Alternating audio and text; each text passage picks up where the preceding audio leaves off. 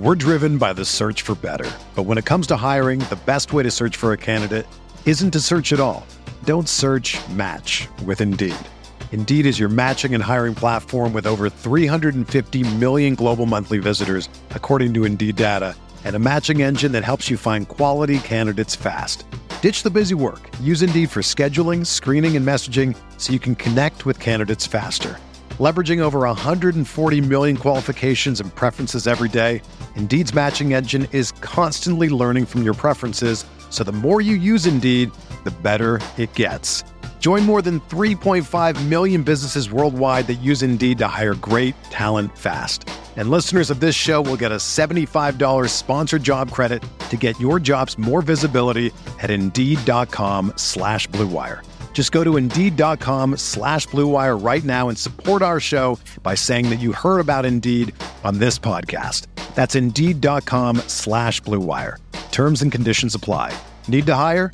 You need Indeed.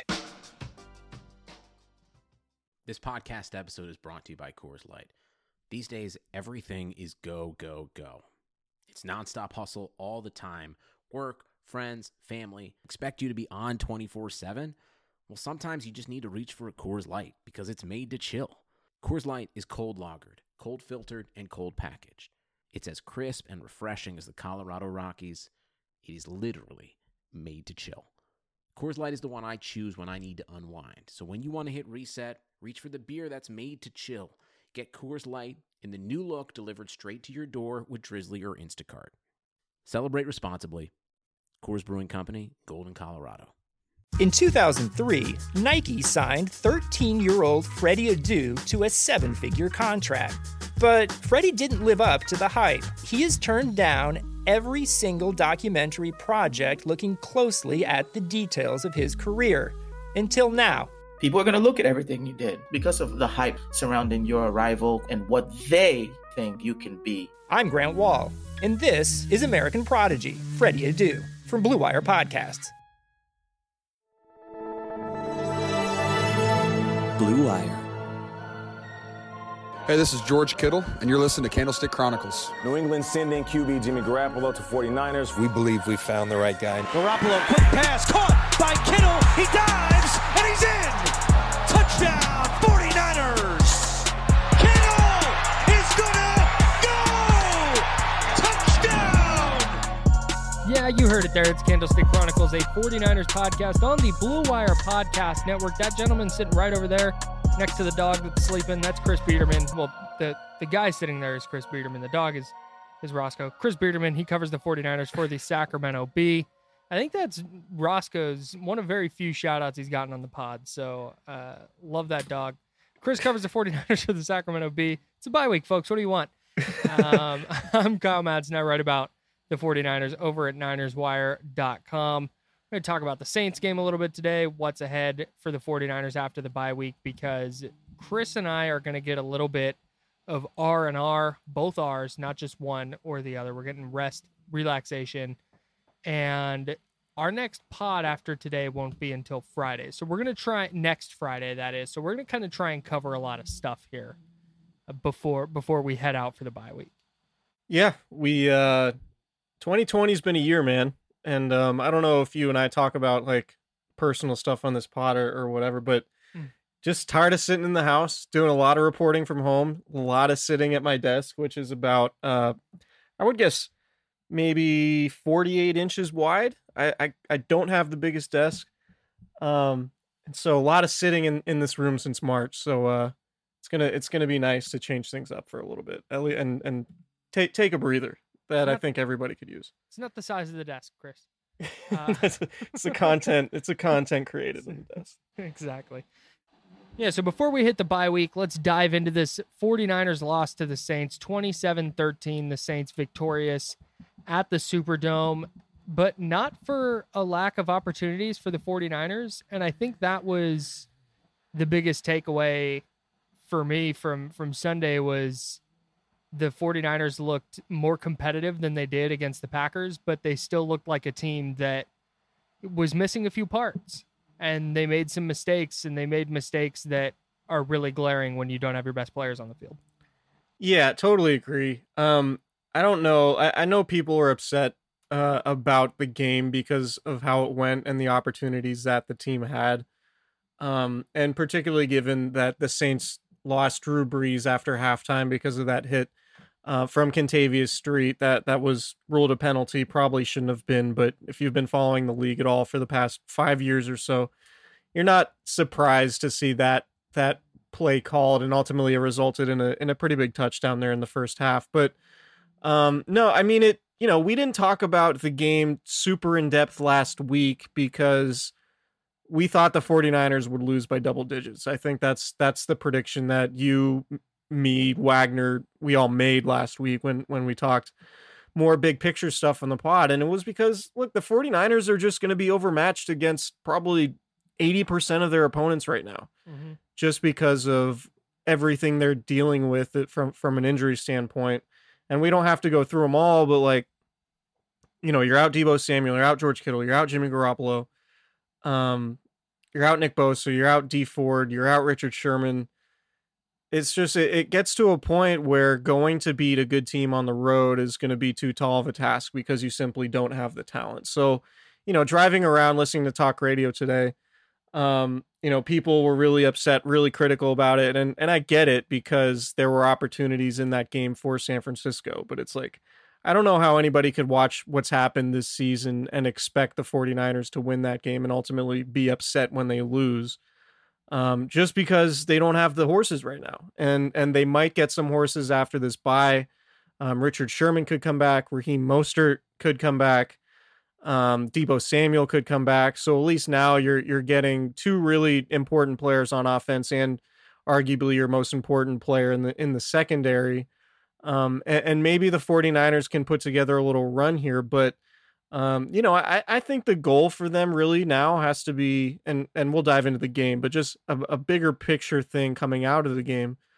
You know, if you go 4-2 over your last 6, considering that 4 of the opponents you're going to play are currently in the playoff hunt or have playoff spots at the moment. Right. You go 4-2 and you get to 8-8. I think that's a pretty outstanding finish to the season. I don't know if it'll be enough to get into that 7th spot in the playoffs, but you know, I think that's sort of how you have to approach this season. Otherwise, I mean, you're going to be really upset because the 49ers are not going to have a better roster than just about everybody they play, maybe with the exception of Washington. And you know, I don't even know, you know, I think maybe Dallas. Yeah, Dallas. Maybe Dallas. Yeah, like certainly not Buffalo or any team in their division. Right. So really, you know, if they lose to Washington, obviously that's reason for concern because that's a team that you should beat, you know, particularly on your home field, just sort of regardless. And you should probably beat Dallas given that they're not going to have their starting quarterback either. But, you know, like I don't think I don't come away from that New Orleans game on Sunday with a changed opinion about much of anything that happened. You know, we knew the running game has been bad recently. Jerick McKinnon obviously entered the year as the 3rd or 4th running back. The fact that he's starting and struggling in that role is not entirely surprising after missing 2 seasons. Right. So yeah, there's not a whole lot for me to take away, and you know, really, nothing really happened that raised my eyebrows. I'll put it that way. The big thing for me, big picture wise, was the interior of their offensive line needs a lot of help. It's got to be better. It was an issue in the Super Bowl, and I think it was you who brought this up when we were talking offline. But it was an issue in the Super Bowl that they then didn't address in the offseason in any significant way. And I think if everybody's healthy and the offense is running as a unit and practicing together and playing games together, I think it's something that you can hide a little bit more. But when you have to move your starting right guard to be the 4th string center, and then you're bringing in your 2nd and 3rd string right guards, the Niners had enough depth to overcome the injury issues they had last year. They got impressive performances on the tackles from Daniel Brunskill and from Justin School, who acquitted themselves well until Mike McGlinchey and Joe Staley got healthy. Brunskill also did a nice job at right guard when Mike Person went out. Ross Dwelly filled in for George Kittle. You know, these kind of one-off things where it was a game or two and they were getting by. Now they're in a situation where they're having to fill in multiple weeks with not just second stringers, but third and fourth stringers. And I don't care what you could have the greatest coaching staff ever assembled. If you don't have good players, it's really, really hard, breaking news, to win games, no matter what your plan is, because if the players don't execute, it's all going to look bad. And I'm not, maybe because you talk about talk radio. I produce a sports talk radio show. I'm not even going to do the bit because it's annoying. not the bit. The bit is great. Listening to callers and reading texts that come in and people talking about how this is on Kyle Shanahan. And maybe, but I don't understand how you can look at the roster as it's constructed and tell me that what happened on Sunday was on the head coach. Right. I like I said, maybe there are flaws with him as a coach. Like, that's fine. I am perfectly open to that conversation. I'm not ready to say the 49ers are 4-6 because the head coach isn't good enough. Right. And I think, you know, like people will compare everything to what happened last year, which is fine because last year sort of set the expectations for this year. But one of the reasons why the 49ers were able to overcome all the injuries that they had, not only did they have their starting quarterback and their skill positions on offense, maybe with the exception of Kittle at times, obviously, but they had Deebo Samuel. They had a whole lot more continuity on offense than they do now, but they also had the best defense in the league. Like, the defense was a constant throughout the season. You know, Richard Sherman only missed one game. Nick Bosa played in every game. Like, those are your two most important defensive players, and those are guys who were on the field consistently that gave you a margin of error offensively. So some of the issues that the 49ers might have been having on the offensive side were masked by the fact that the defense could dominate games, and you didn't need Jimmy Garoppolo to be anything special during the first half of the season. And so, you know, you don't have your quarterback. You're missing so many players defensively that your defense is going to keep you in it. Like, I thought the defense overall played a pretty strong game, but as constructed right now with who they have available, the defense just isn't going to dominate anybody like it did last year. Right. So that magnifies the issues that you have on offense in a way that didn't happen last year because of how good the defense was. So, like I said, I think it's crazy. Like, Kyle Shanahan to me isn't a different coach. Like, the fact that the 49ers are 4-6, to be honest, is still pretty good. like given all the injuries that they have, and they have what, $80 million worth of salary on injured reserve. And if you go through their 10 best players, 8 of them are unavailable right now. Like it just, you know, it's just a season where everything has gone wrong. And I don't know if you can really blame anybody in particular, because these are just the things that happen in football sometimes. And you're not going to get, you know, it takes luck. Like, to get to the Super Bowl does take some injury luck. And the 49ers dealt with some stuff last year, but they were also able to basically have all of their most important players, with maybe the exception of Weston Richburg and DJ Jones, for the Super Bowl. Yeah. Right. Like, they had all their receivers, they had all their running backs.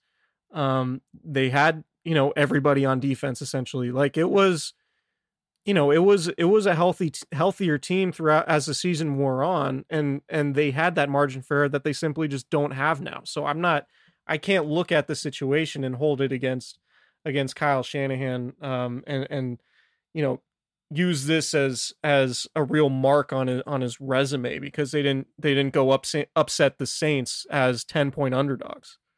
Yeah, one of the big things, and one of the reasons I think that this is such a discussion point, is the worst thing that happened to the 49ers from this standpoint is Nick Mullins playing well a couple times in 2018 and then playing well when he came in against the Giants and started that game this year. because there's an expectation now that Nick Mullins could be a starting quarterback in the league. Doug Peterson said before the 49ers and Eagles played that the 49ers have 2 starting quarterbacks, Nick Mullins and Jimmy Garoppolo. And it's becoming more and more clear, if it wasn't to somebody already, that Nick Mullins is not a starting quarterback in the NFL. At least not one that's going to win games for a team. He had 24 of 38 yesterday, 247 yards, a touchdown, 2 interceptions. In the flow of the offense, he's fine, and the numbers back this up. I naturally closed the tab right before we started. But his completion rate drops almost 20 points when he's under pressure. His yards per attempt drop like 4 yards. He's thrown 1 touchdown, I think 5 interceptions under pressure this year. And that's where the issues kind of arise, because you're going to face that as a starting quarterback in the NFL. And if you can't handle it, you're probably not going to win. And we saw the Saints put a ton of pressure on him yesterday. I think Nick Wagner from ESPN, our favorite cast member, tweeted that the Saints brought pressure on like 41% of Mullins dropbacks, which is insane. And it makes the 49ers super easy to game plan for. And so I say all that to get back to the Shanahan thing. He's held in such high regard as a coach that the 49ers lose their starting quarterback, and the expectation is that they're going to continue to move the ball and win. And I don't know how many coaches that's the case for. Yeah, I think it's a fair point. And I think it's, it's a product of just the expectation. And the thing is, I mean, it's a week to week league. Even good teams don't win every game. Like, the NFL is very, very difficult. And I think the what people sort of forget to realize is that there's a razor thin margin between being a 12-13 win team and being a 6 or 7 win team. And within that line is injuries. And if you lose your quarterback, or your all-pro tight end, or your potential defensive player of the year candidate pass rusher, like, these are all things that are going to be really difficult to overcome one at a time. But when you're dealing with all 3 at once, and your all-pro cornerback who's going to go to the Hall of Fame at some point, like, it's just too much. It's just too much. And for the 49ers to be competitive in these games and have opportunities to win, I think reflects well on Kyle Shanahan. But the area that I do think Shanahan deserves criticism for, and this is a very small part of his job, but it has big, it really impacts how games go sometimes. Like, 4th and short, you got to be better. You're yes. Like, if you're the best one of the best offensive play callers in the league, if everybody gushes about how diverse your running game is and gushes about your ability to get guys open in space just through scheme, like, you got to do better than just trying to ram Jerick McKinnon up the middle on 4th and short. And that happened in the Eagles game. It happened obviously on Sunday, and it led to a Saints touchdown and allowed them to take the lead going into halftime, which was a big problem. And yeah, you miss blocks up front, but like, you're not putting your team in the best position to make those plays when you're sort of, I guess, hamstringing yourself by taking away the creativity that you're known for by just running it up the middle.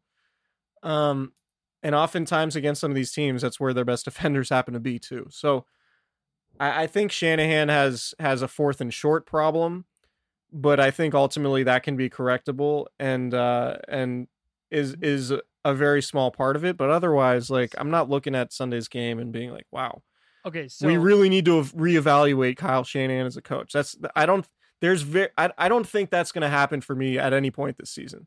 No, same. And so that's you hit it on the head. You can think that 4th and short call, it was a significant play in the game. Yeah. You can think that was an abysmal play call while simultaneously not putting the loss squarely on Kyle Shanahan's shoulders. Right. Because that was a Jerick McKinnon has not been very good lately. The offensive line has not been very good lately. And to go into I get why you're going into shotgun, because you want the threat of the pass there, and maybe you get the defense to sit back on their heels a little bit. Fine. But a shotgun run on a 4th and short, Like, there's got to be 10 other plays they could have gone with there that might have had a higher success rate. Like, you're snapping it to Jerick McKinnon in that situation. Like, and we've seen how that goes. I don't. Right. And your weakest part of your offense, aside from just the quarterback in general, is the interior of the offensive line.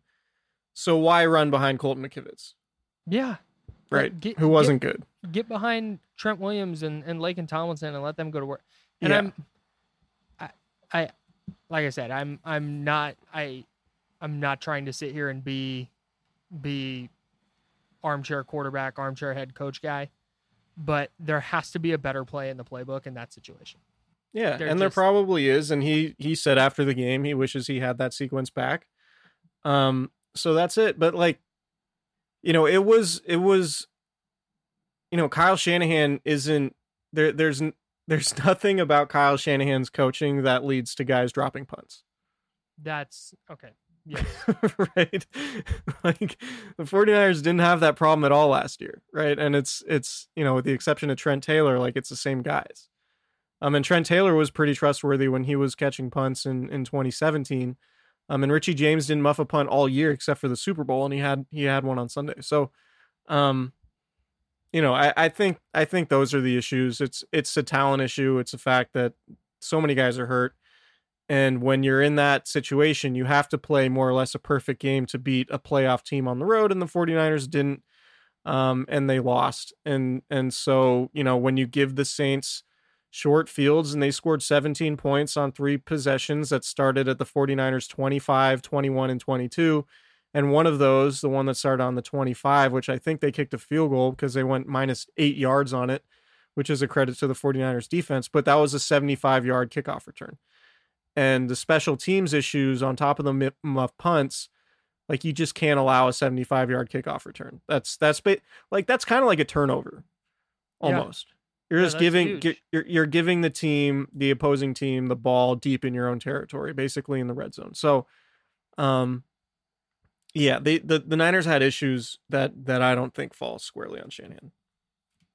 Let's hit a quick break and get to our good and bad games and the DeMontre Moore MVP award, everybody's favorite part of our podcast. 2020 has already reshaped how we work, and it's almost over. Businesses across the globe are challenged to be their most efficient, which means every hire is critical. Indeed is here to help. Indeed is the #1 job site in the world with more total visits than any other job site, according to ComScore.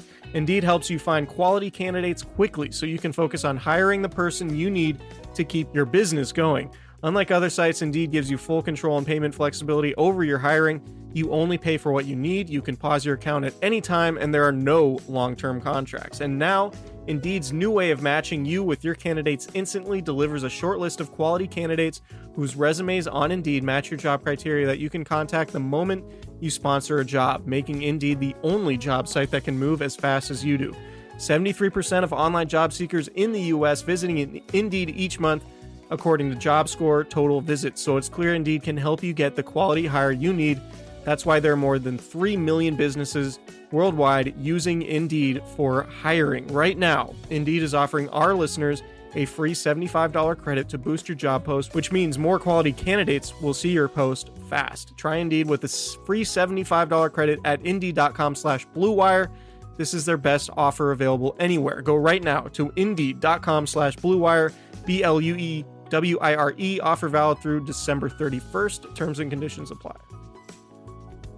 Football is back in full swing. We are 10 weeks in, folks, and you might not be at a game this year, but you can still be in on the action at BetOnline. BetOnline is going the extra mile to make sure you can get in on every possible chance to win this season. The 49ers may not be winning a lot, but you can. From game spreads and totals, you got team, player, and coaching props. It's all there for you. BetOnline gives you more options to wager than anywhere else. That's right. You're not just picking a winner or a loser or a point spread. There are so many props to choose from. It's incredible. You can get in on their season opening bonuses today and start off wagering on wins, division, and championship futures all day, every single day, Monday through Sunday or Sunday through Saturday. However you do the week. If you're a weirdo Sunday's the first day person, do you. Every day, is available for you. Head to BetOnline today and take advantage of all the great sign-up bonuses. And don't forget to use promo code BlueWire at betonline.ag. That's BLUEWIRE. All one word, BlueWire. BetOnline, your online sportsbook experts.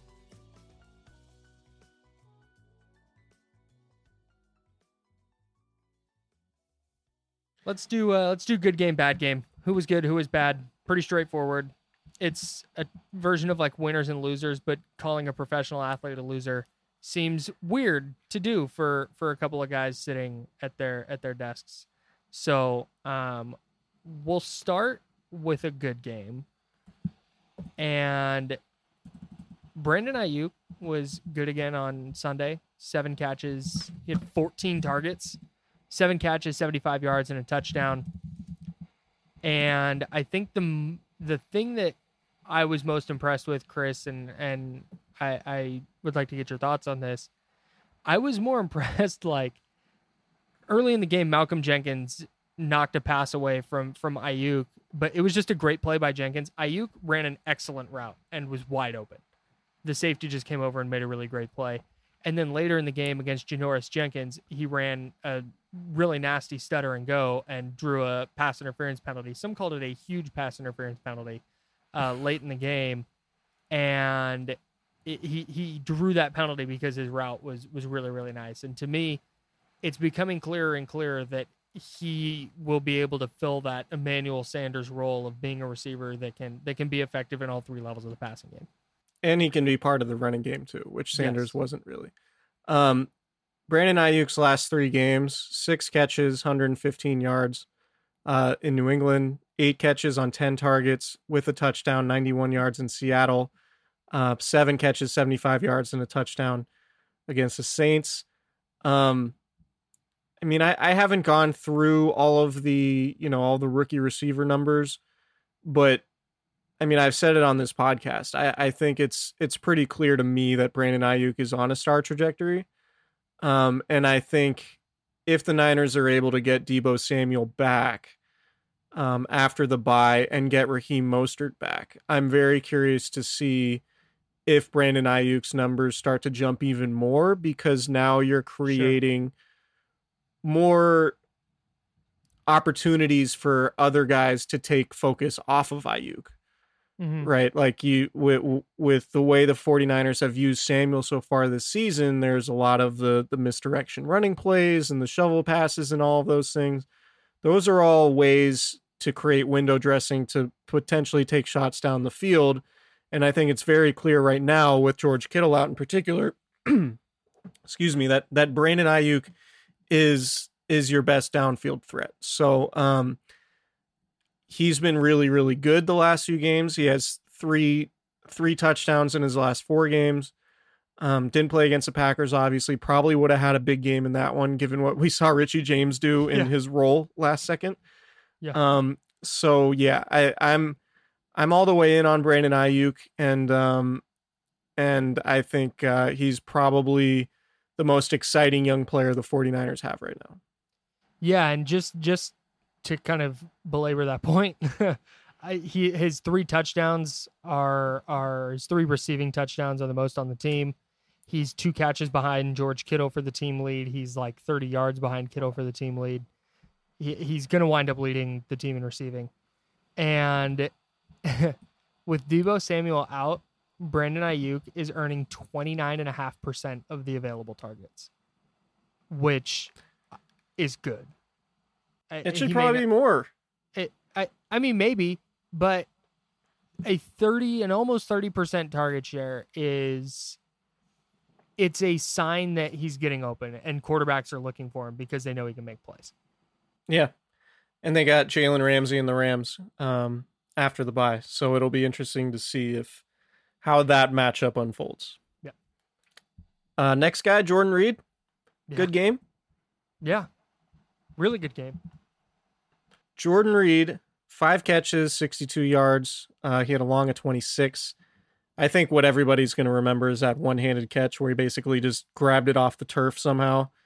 It was a third and long, and I think he came up a yard or 2 short of getting the first down. But an incredible catch. And watching Jordan Reed play when he is healthy, I mean, one of the football tragedies, I don't know if tragedy is the right word, but one of the minor football tragedies.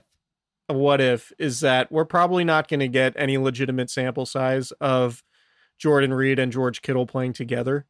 Yeah.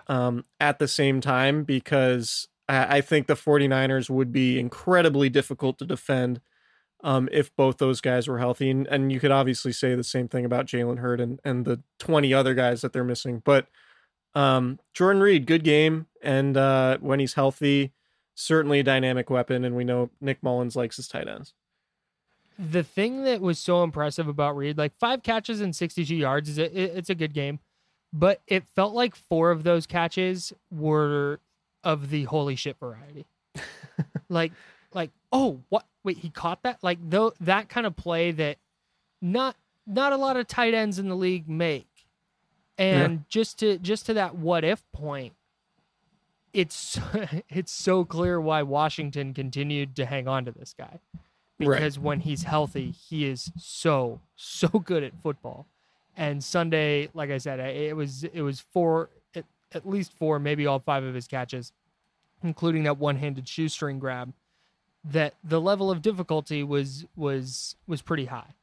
And I think if he does come back next year and he is healthy, I completely agree with you on him and Kittle being really hard to stop, because I'm not 100% sure how you would even go about trying to defend those two guys at the same time. Yeah, so he played 31 snaps. That's the most he's played this season, which is notable, just given all the injury stuff. 44% of the snaps. His previous high was 28 total snaps, 46% of the snaps against the Jets in that game where he caught 2 touchdown passes. I'm interested to see if he can remain healthy over the final 6 weeks and how that might impact what happens to him in the offseason.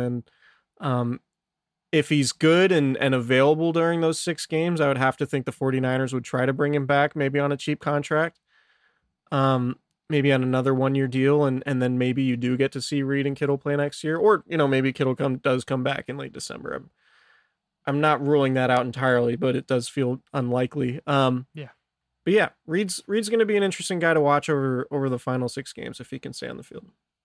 Next one, last good game here, Javon Kinlaw. It wasn't a dominant jump off the page, holy crap performance, but he got his first career sack.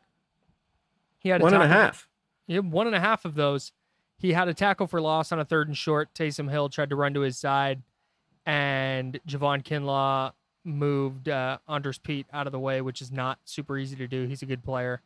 And on Kinlaw's sack, he had to fight through a holding penalty where the offensive lineman just kind of grabbed him by the front of the jersey and threw him to the ground, and Kinlaw just fought through it and made the play. There again, it's not a full game yet, but Brian Baldinger on Twitter did a really good video of a bunch of Kinlaw's good plays. And again, it's not a full game of him being awesome yet, but the flashes are there, and they're becoming more frequent, and they're becoming more kind of eye-popping, and it's getting more clear as the season goes on why the 49ers were so high on him. Yeah, I think he's going to be good. I don't know if he's going to be a star, but if you get, going into year 2 and year 3, I would expect, based on what we've seen from Javon Kinlaw so far, that Kinlaw is going to be somebody that he's not going to be DeForest Buckner. Maybe not next year if he does get to that level, probably be 3 or 4 years down the road, and that's probably the best case scenario. But I think he could be, I think he could be potentially Fletcher Cox or Akeem Hicks. Like, I think he has that level of talent. It's just going to take some time to develop him, and obviously you need good players around him. And next year, if you can get Nick Bosa healthy, figure out who your other defensive end is, whether that's Dee Ford or not. If you bring DJ Jones back, who's a free agent, I think Javon Kinlaw could take a pretty sizable leap from year 1 to year 2. And if he does, then the DeForest Buckner trade won't look as bad, at least optically, as it does right now. mostly because the Colts defense is really good and Buckner's probably one of the best defensive players on that team. But yeah, I'm with you. I think Kinlaw's going to be a good player, and we probably won't notice it on the stat sheet. But like every game, there are like 3 or 4 plays where you're just kind of like, oh, okay, that's like he's moving dudes around. He's penetrating gaps really quickly and using moves that I didn't see in my really extensive YouTube scouting at South Carolina. So he's definitely developing, and I do wonder where he would be right now if he had a full off season. But I'm with you. I'm optimistic on Kinlaw. I think he's going to be a good player. Yeah. What about our first bad performance? Colton McKivitz got a bunch of run. We didn't get to ask Kyle Shanahan too much about McKivitz because he pushed his availability to Tuesday this week. Normally he does the post game Sunday and then another one Monday afternoons. But this week, because of the bye, he did it Tuesday. So we didn't get to figure out what exactly the plan was for McKivitz. It seemed like they were sort of rotating him in with Tom Compton, trying to get him some run. I'm generally against like rotating a guy in. Like if you're going to play him, just play him. And maybe that's something we can criticize Shanahan for, I guess. But McKivitz wasn't great. He totally whiffed on his block on the fourth down play that we talked about earlier, which, maybe Kyle Shanahan looks like a genius if McKivitz holds that block and the other guys hold their blocks, and then, McKinnon runs for a 5-yard gain instead of getting stuffed in the backfield. But not a great game for McKivitz, and it's hard to look at the situation right now and feel confident that the 49ers have the in-house options they need to improve the offensive line, because you don't, the interior of the offensive line. You don't know if Weston Richburg's coming back at any point. You don't know if Daniel Brunskill is going to remain the right guard next year. And you certainly didn't see enough from Colton McKivitz on Sunday to believe that he's going to be a long-term starter going forward. And maybe he develops, and, maybe the COVID offseason hurt the offensive line a lot in terms of practice time and all that. But not a great game for McKivitz, in my opinion. No. The entire offensive line has been really up and down this year, and we've seen them play really well together. But I think part of the issue is A, the quality of the player playing, and B, it's been guys rotating in and out and players getting hurt.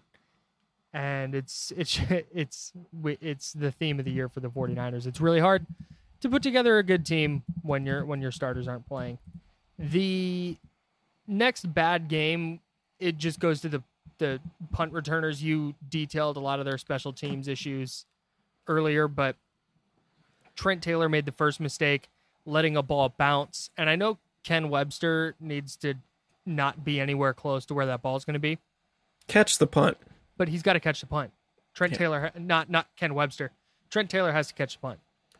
And Richie James later on, if you're placing blame, I blame Richie James less, because sometimes a physical mistake just happens. Yeah. It just dropped passes happen, fumbles happen. That's part of the game. The Trent Taylor one that's a mental mistake of not catching that punt. Richie James again, though, like, catch the punt. That has to happen. Trent Taylor's at the 20-yard line. Like, you only really let the punt go if you think it's going to go into the end zone. Right. Yeah. There's no, unless you think you're going to drop it, in which case you shouldn't be returning punts. Yeah. So that was this is a really good place to use this, an unmitigated disaster. Yes. For the 49ers on Sunday.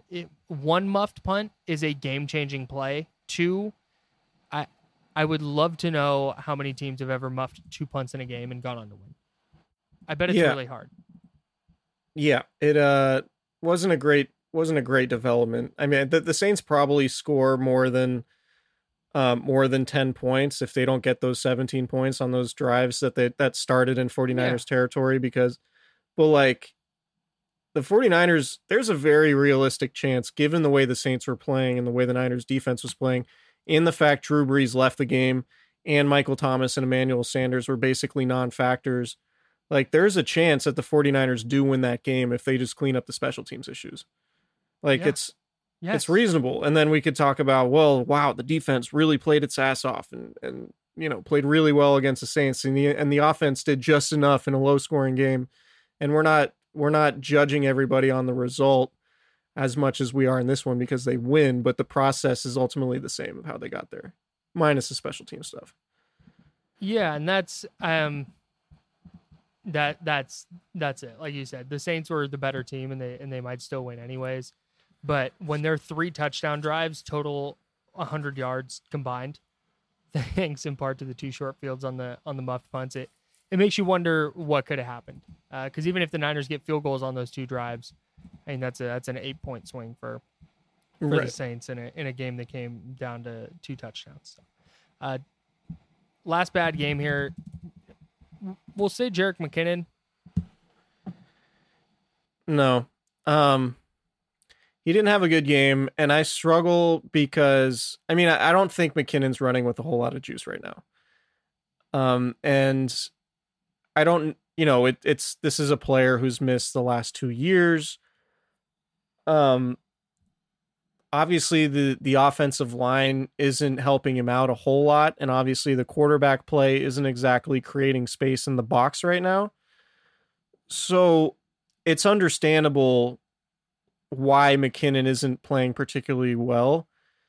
And I know everybody is quick to be like, well, play JaMychal Hasty more. And JaMychal Hasty's hurt, by the way. He's going to be out for the year with a fractured collarbone. But the thing people do with the Niners running backs and, say play JaMychal Hasty or, play Austin Walter, it's like, I feel like Kyle Shanahan and Bobby Turner have a better grasp of the running back situation than the layman, right? than even me covering the team.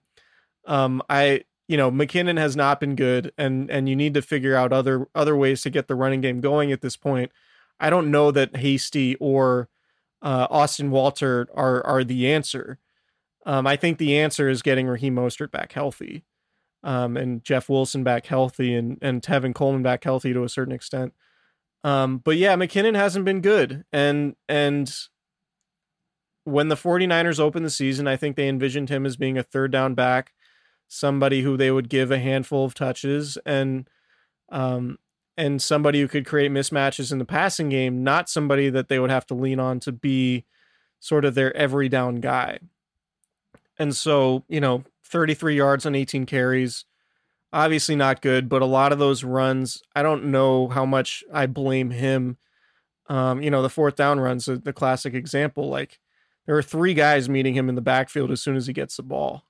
Like I blame Kyle Shanahan and the blocking far more, before I would blame McKinnon in that case. So there are runs obviously where McKinnon could probably get more, but it also doesn't seem like there are a ton of yards for him to get just based on the blocking and situationally, the way the offense is going and the way the backup quarterback is playing right now. But yeah, McKinnon objectively not playing very well. Not entirely his fault, but the 49ers need to have better options in the running game because the running game is a fulcrum of everything they want to do. And the last 3 games, they have 164 yards total. 156 yards on 64 carries. They're averaging way below 3 yards per carry the last 3 games. And it's not a coincidence that they've been blown out in the last 3 games. So, it's a problem. All right, let's finish up with the DeMontre Moore MVP award, the much anticipated award that everybody looks forward to on on the game pods. DeMontre Moore, of course, former 49ers defensive end, now at the Seahawks, got the award named after him. If you don't know the story, listen to all the podcasts until you find it, because I forget exactly which one we came up with it in. Anyways, I'm going outside the box for this one because we spent so much time talking about the miscues and the muffed punts. Marquez Callaway, Saints receiver, recovered not one, but both muffed punts. Good on him for being Johnny on the spot and being good at his job and getting down near the punt returner and being there to scoop up any mistakes. Marquez Callaway, game MVP for the Saints, because I don't think anyone else really deserved it that much. Yeah, Maybe but Chauncey Gardner-Johnson, he was really good. yeah, I think the biggest plays in the game for the Saints were getting those muff punts. So I think that's a good call on your part. I'm going to go with Brandon Ayuk. Yeah. Because this is a 49ers podcast, and we should have at least one 49er in the DeMontre Moore MVP conversation every game, sort of no matter how the game turns out. But Ayuk's going to be good, man. There isn't a whole lot more analysis. I think I'm going to end up repeating myself every game, in that Ayuk is going to have like 6 to 12 catches from, for 70 to 140 yards, potentially with a touchdown, and the remaining games that the 49ers have, and he's probably going to be in this discussion a lot. So I think Brandon Ayuk's really good. It's a shame that the 49ers offense isn't healthier, because I think he could really shine with all of the pieces there around him. And I think 49ers fans should be excited about how he projects over the rest of his career with Kyle Shanahan, and if the 49ers are able to figure out their quarterback situation with Jimmy Garoppolo or somebody else. But Brandon Ayuk, to me, Niners MVP of this game. And that's about it. That's all I got. Yeah, so we're going to take the rest of this week off, and then Monday next week, well, it drops Tuesday. We're not going to do a pod because there will be no game to react to, but we will be back next Friday with a preview podcast as the 49ers get set to take on the Rams after their bye week. If there's any crazy big news in the middle there, we might do a quick pod to kind of touch on that, but I'm not anticipating anything super crazy happening between now and next Thursday evening. So I really hope not. Yeah, same. Thanks so much for listening, everybody. I'm not mad at content. I'm just going to, thanks for listening, and see you guys next time. Yeah, I just don't know what good news can come during the bye week. Exactly. that we would need to break down. Hopefully something catastrophic doesn't happen that we need to talk about. They need a nice, casual bye week. Yeah. Where nothing happens. Yep. No news is good news in 49er land. Okay, goodbye. See ya.